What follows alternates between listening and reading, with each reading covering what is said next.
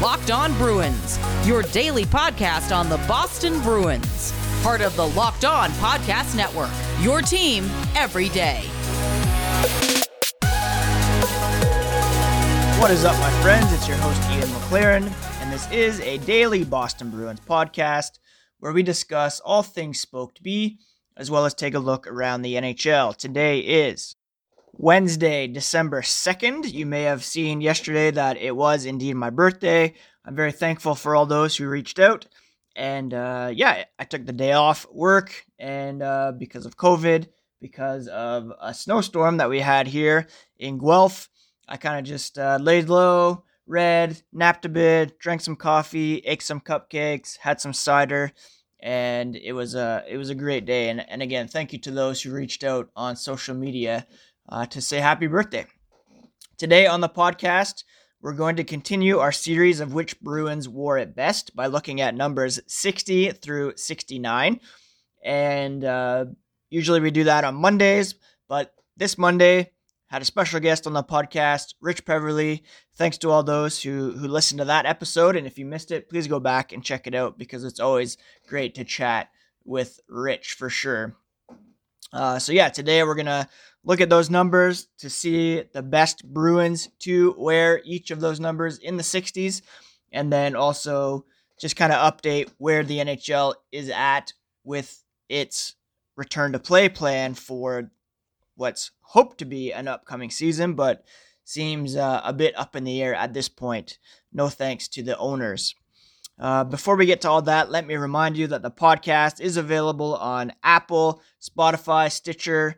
I listen to my podcasts on Pocket Casts, and I've already seen some people posting Spotify Wrapped and Locked On Bruins coming up as their most listened to podcasts. Quite an honor, and might be more an issue of quantity than anything else, but thank you so much for those of you who do download on a regular basis. The easiest way to keep up on the podcast is to subscribe. Each new episode added to your feed for you to download, listen, and enjoy. If you could also rate and review the podcast, that would be very much appreciated. If you're on Twitter, Instagram, you can find the podcast at LO_Boston Bruins on Twitter, at Locked On Boston Bruins on Instagram, and you can find me at both places at Ian C. McLaren. What else is there by way of introduction? I think that is pretty much it. So let's just dive right in here to the numbers discussion, shall we?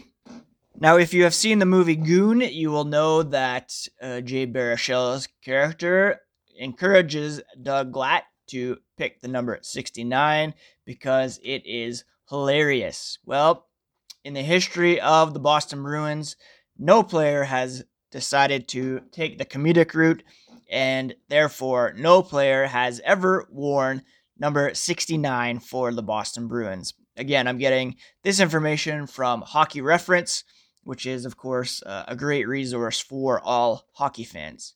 When it comes to number 68, there are 6 options to choose from. We have Milan Jurchina, Mikko Lehtinen, Jamie Tardif, Brian Ferlin, and then the 2 main candidates, Jaromir Jagr and Jack Studnicka. As I talked about with Rich Peverley on Monday's podcast, Jagr came to the Bruins by way of the Dallas Stars. He was acquired for a first-round pick in 2013 that was used to select Jason Dickinson. Altogether, Jagr appeared in 11 regular season games for the Boston Bruins, scoring 2 goals and adding 7 assists. Unfortunately, in the postseason, he wasn't quite able to find the success that the Bruins were banking on as they advanced to the Stanley Cup final that year. In 22 playoff games, he did record 10 assists, but he did fail to find the back of the net on 58 shots, 0 goals, which was very obviously unfortunate. The fact that both he and Tyler Seguin were unable to score in the postseason was really a killer for the Boston Bruins. And If either of those players have been able to get on a bit of a run, then actually, I shouldn't say that. Tyler Seguin did score 1 goal in 22 games. So between Seguin and Jágr, 1 combined goal. If either of them had even been able to reach their, career averages in terms of shooting percentage, it could have been a different story for the Bruins that year. But no goals in 22 games for Jágr, and that really hurt the Bruins in their eventual final loss to the Chicago Blackhawks. Now, there is one other player to mention, and that is Jack Studnicka, who currently wears number 68 for the Boston Bruins. Had a very good showing for the team in the bubble playoffs here in 2020. He did not score in any of those games, but he had a very successful AHL season and looks to be a very solid building block for the team moving forward. At the moment, I can't quite give him the title of the best Bruin to wear number 68. That has to go to Jágr. He's a legend.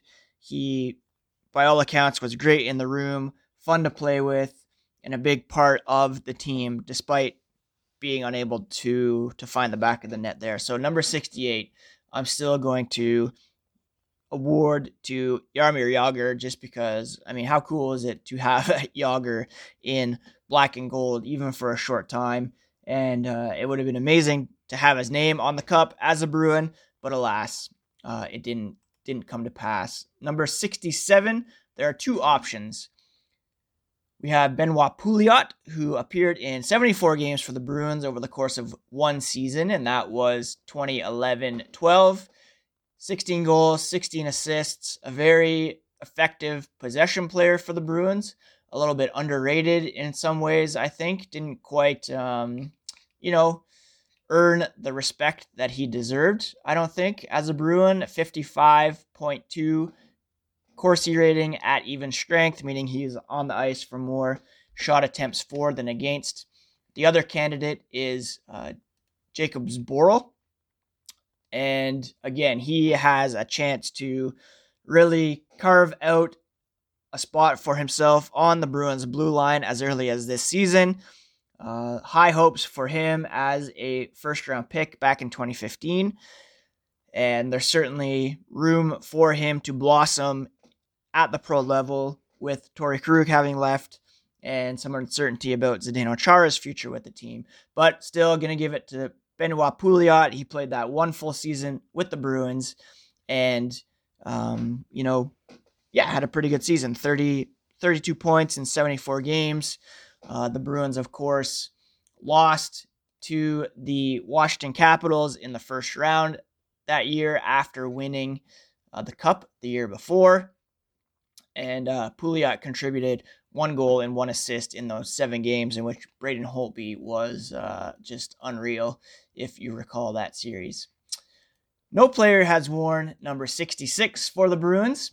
And, that's a number that is kind of off limits around the NHL, considering Mario Lemieux wore it. Josh Ho-Sang recently wore it with the New York Islanders and came under much scrutiny, although I think that's dumb. If the number's not retired by the team or the league, then you're free to wear it.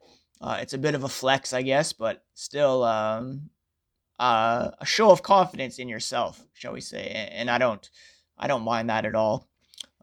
Before we get to numbers 65 and down, let's talk for a moment about Built Go. It's an exciting new product from the makers of Built Bar, and it can help you break through that mental or physical wall that we all hit at some point throughout the workday. It comes in easy to take in 1.5 ounce packages, so you can stow and go if you're still going to the office or if you're on the road for your job. And it's also considered the best workout gel on the market. It's like a 5-hour energy boost without the same crash feeling. Plus, it's natural and better for your body. Comes in 3 delicious flavors. My favorite is peanut butter honey, but you can also get chocolate coconut and chocolate mint. How does it work so well? Well, it combines energy gel with a collagen protein that's fast absorbing, gets into your system fast, plus it's easy on the stomach, contains beta-alanine, B3, honey, and a kick of caffeine, as well as B6, B12, and finally, it promotes joint, soft tissue, hair, and skin health, so it also makes you look better as well. Visit BuiltGo.com and use promo code LOCKED. You'll get 20% off your next order. That's promo code LOCKED for 20% off your next order at BuiltGo.com. Let's go. All right, let's keep rolling with these numbers, shall we? I should remind you as well that on Friday's episode, you can expect a mailbag segment that usually comes on Wednesdays, but because things are a bit backwards this week with Rich Peverly on Monday, jersey numbers today, we'll go with the mailbag on Friday. So if you have any questions, feel free to send them to at @LO_Boston Bruins or at ENC McLaren on Twitter. At number 65, we have two options. That would be Brett Harkins. He played 44 games for the Bruins in 96-97, a 7th-round pick of the New York Islanders in 1989, 4 goals, 14 assists in 44 games for the Boston Bruins. That's compared with Andrew Bodnarchuk, who was a 5th-round pick of the Bruins in 2006. He only appeared in 5 games for the Bruins, 0 points, -2 rating, 2 penalty minutes. So the edge here goes to Brett Harkins. And if you have a Brett Harkins jersey out there, then I give you the highest amount of respect, because that must be once in a lifetime purchase, and who knows how many other people have that out there. Number 64, we have Jarno Kultanen, who played for the Bruins from 2001 to 2003. He appeared in 102 games, 2 goals, 11 assists, a 6th-round pick back in 2000. Defenseman, left-hand shot. Hey, they could use him right now. Also, we have Lance McDermott, a 4th-round pick of the Bruins in 2009. 8 games, 0 points, 15 penalty minutes. Not looking too good here for number 64s. 2015, we had Bobby Robbins, 3 games, 0 points, 14 penalty minutes. And then in 2016, we had Tyler Randall, a 6th-round pick in 2009. He actually appeared in 27 games, scored 6 goals. So it's a bit of a toss-up, I think, between Randall and Bobby Robbins. I'm going to give the edge here to Robbins because of the way he set himself apart as a member of the Providence Bruins. Like I mentioned, he did only appear in 3 games in the NHL, and that came at the age of 32.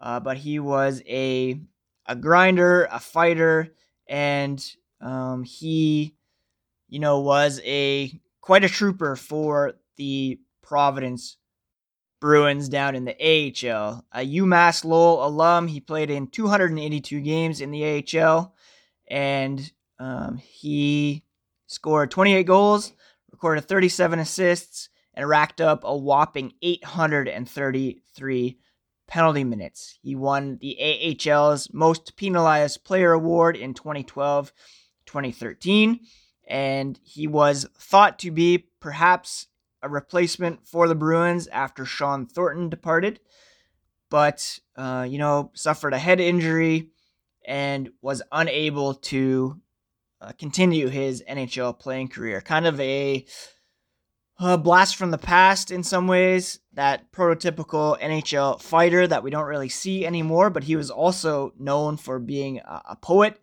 and, a very talented writer as well. So I do recommend you check out some of his written work to see that he was not just a face puncher, but a very complex guy.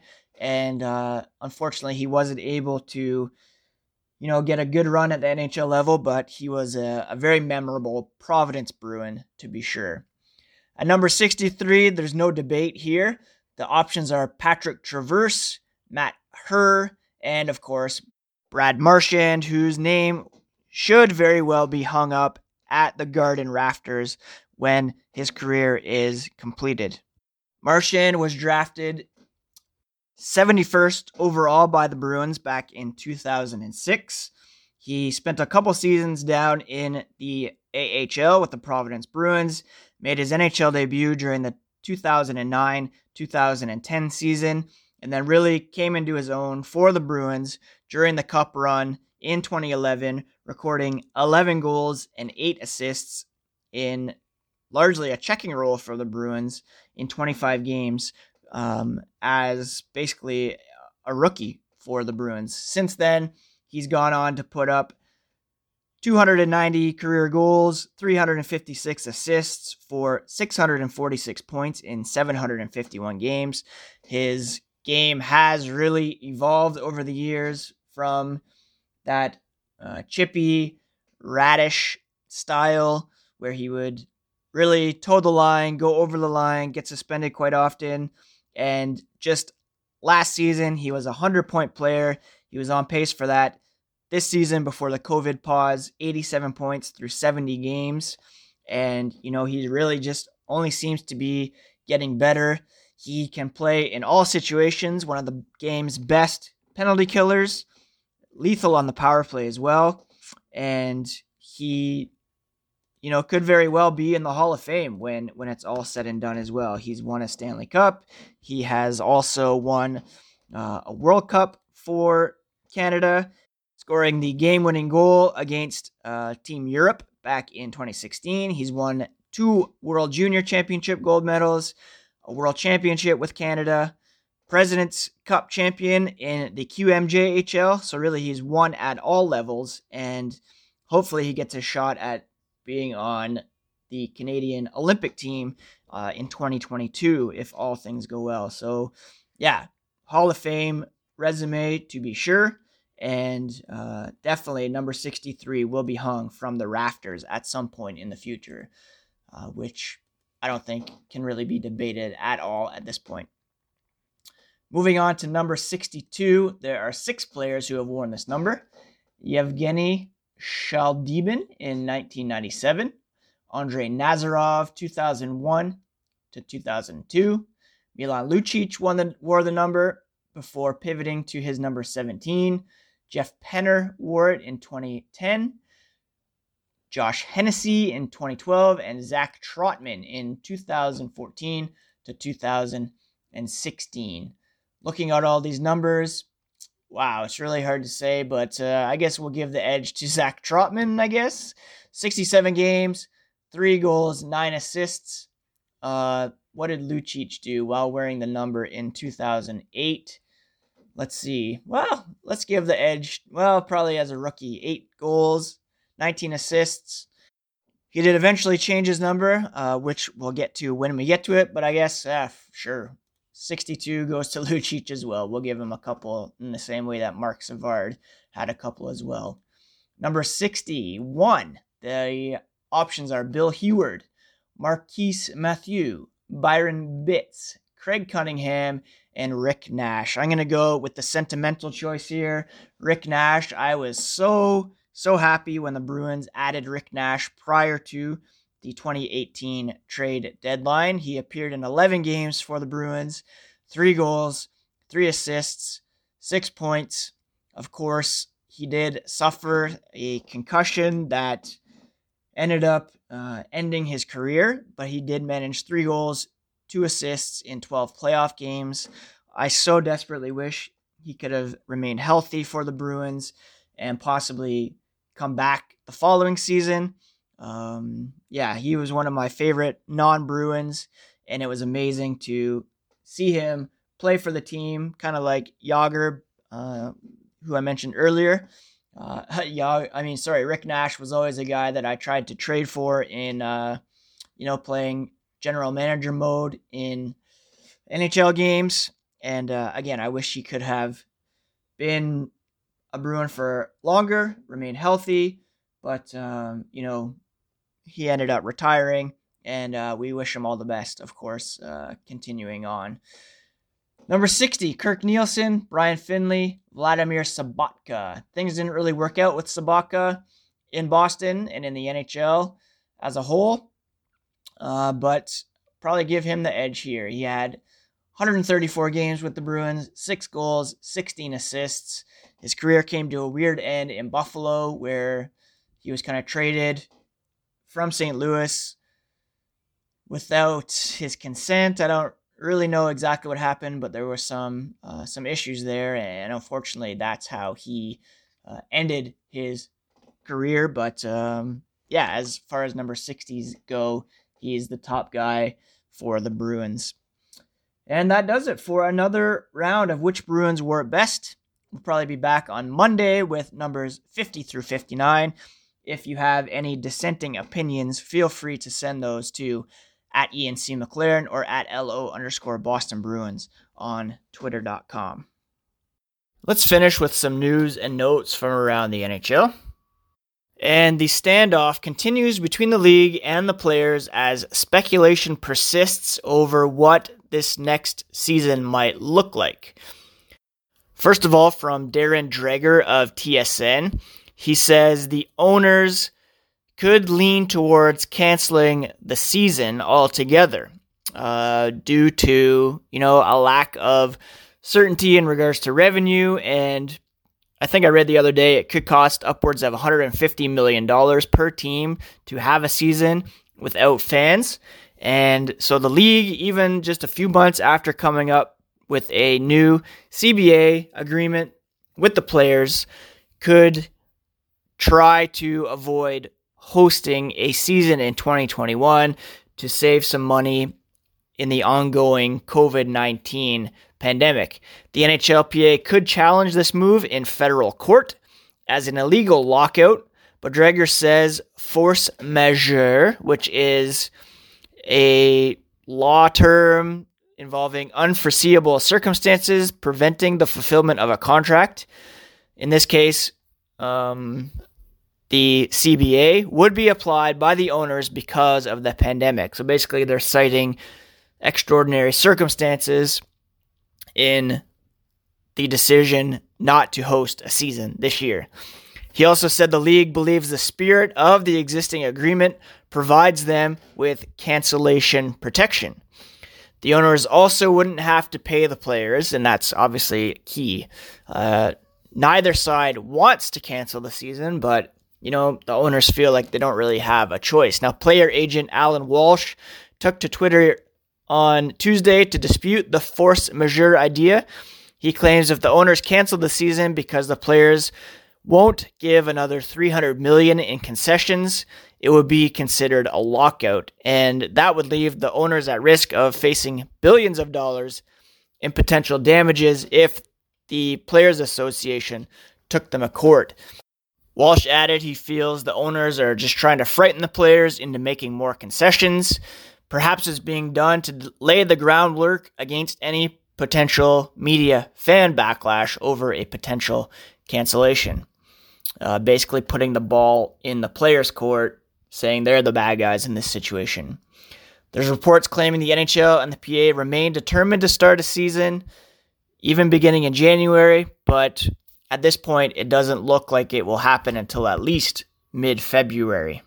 Frank Saravelli of TSN reports the preference is for both sides to open the season in all 31 NHL arenas, obviously for revenue purposes, as well as allowing players to spend more time with their families.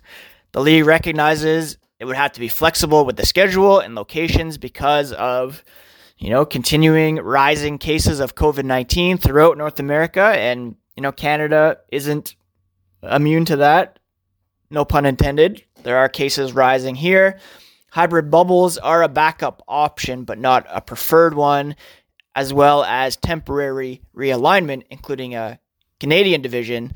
That remains more of a likelihood than, the kind of bubble situation that they had been considering. Now here on Wednesday morning, Chris Johnson of Sportsnet bringing the story that the Finnish Liga is postponing all scheduled games from tomorrow through December 19th because of the deteriorating situation with COVID-19 and stricter restrictions imposed in some regions of the country. And LeBron piggybacked on that, saying the NHL and the PA are paying close attention to how other hockey leagues around the world are faring not to mention how the NFL is trying to power through and, not very successfully, I should add. Team Canada World Juniors still remain in quarantine in Alberta.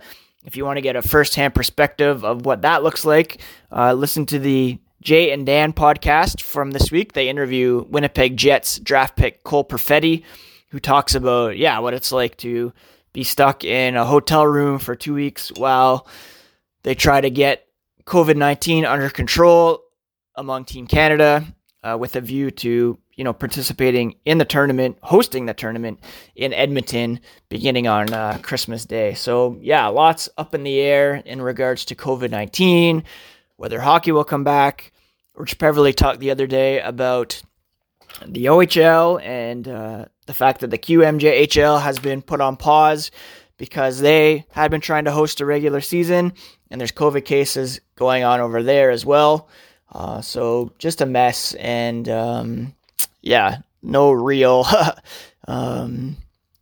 idea of what is going to happen, basically.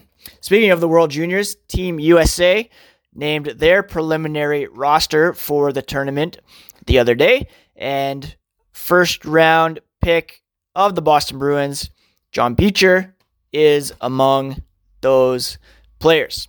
He is joined by some notable names like Cole Caulfield, Bobby Brink, Nick Robertson, Arthur Kaliev, Spencer Knight, Dustin Wolf, among others, Cam York on defense, for the team that hopes to medal at the upcoming tournament, like I said, which will be held in Edmonton. Anyways, I think that's it for today's episode of Locked On Boston Bruins. Thank you so much for tuning in. Thanks again for the birthday wishes. Oh my gosh, I need another coffee. And I hope you're all doing well and staying safe and positive out there. What am I watching these days? Sons of Anarchy. On season 6 now. Spoiler alert, the club just blew up at the hands of the Irish. I'm reading Anxious People by Frederick Bachman, which is amazing. Again, if you haven't read Beartown or the follow-up to that, do get on that right away. Started watching Palm Springs last night. I hope to finish that tonight. Very entertaining. And watching Justified as well. The old Timothy Olyphant show, which I'm finding to be quite entertaining so far. Anyways, that's pretty much it for today. Like I said, we'll be back Friday with a mailbag segment, so please do send in some questions via Twitter or even on Instagram. And do go back and listen to the Rich Peverley interview if you haven't caught it yet. And if you haven't subscribed yet, do that too. And also, please rate and review. Those are all my suggestions for today. Have a great rest of your Wednesday, friends, and we'll talk to you again on Friday. Peace.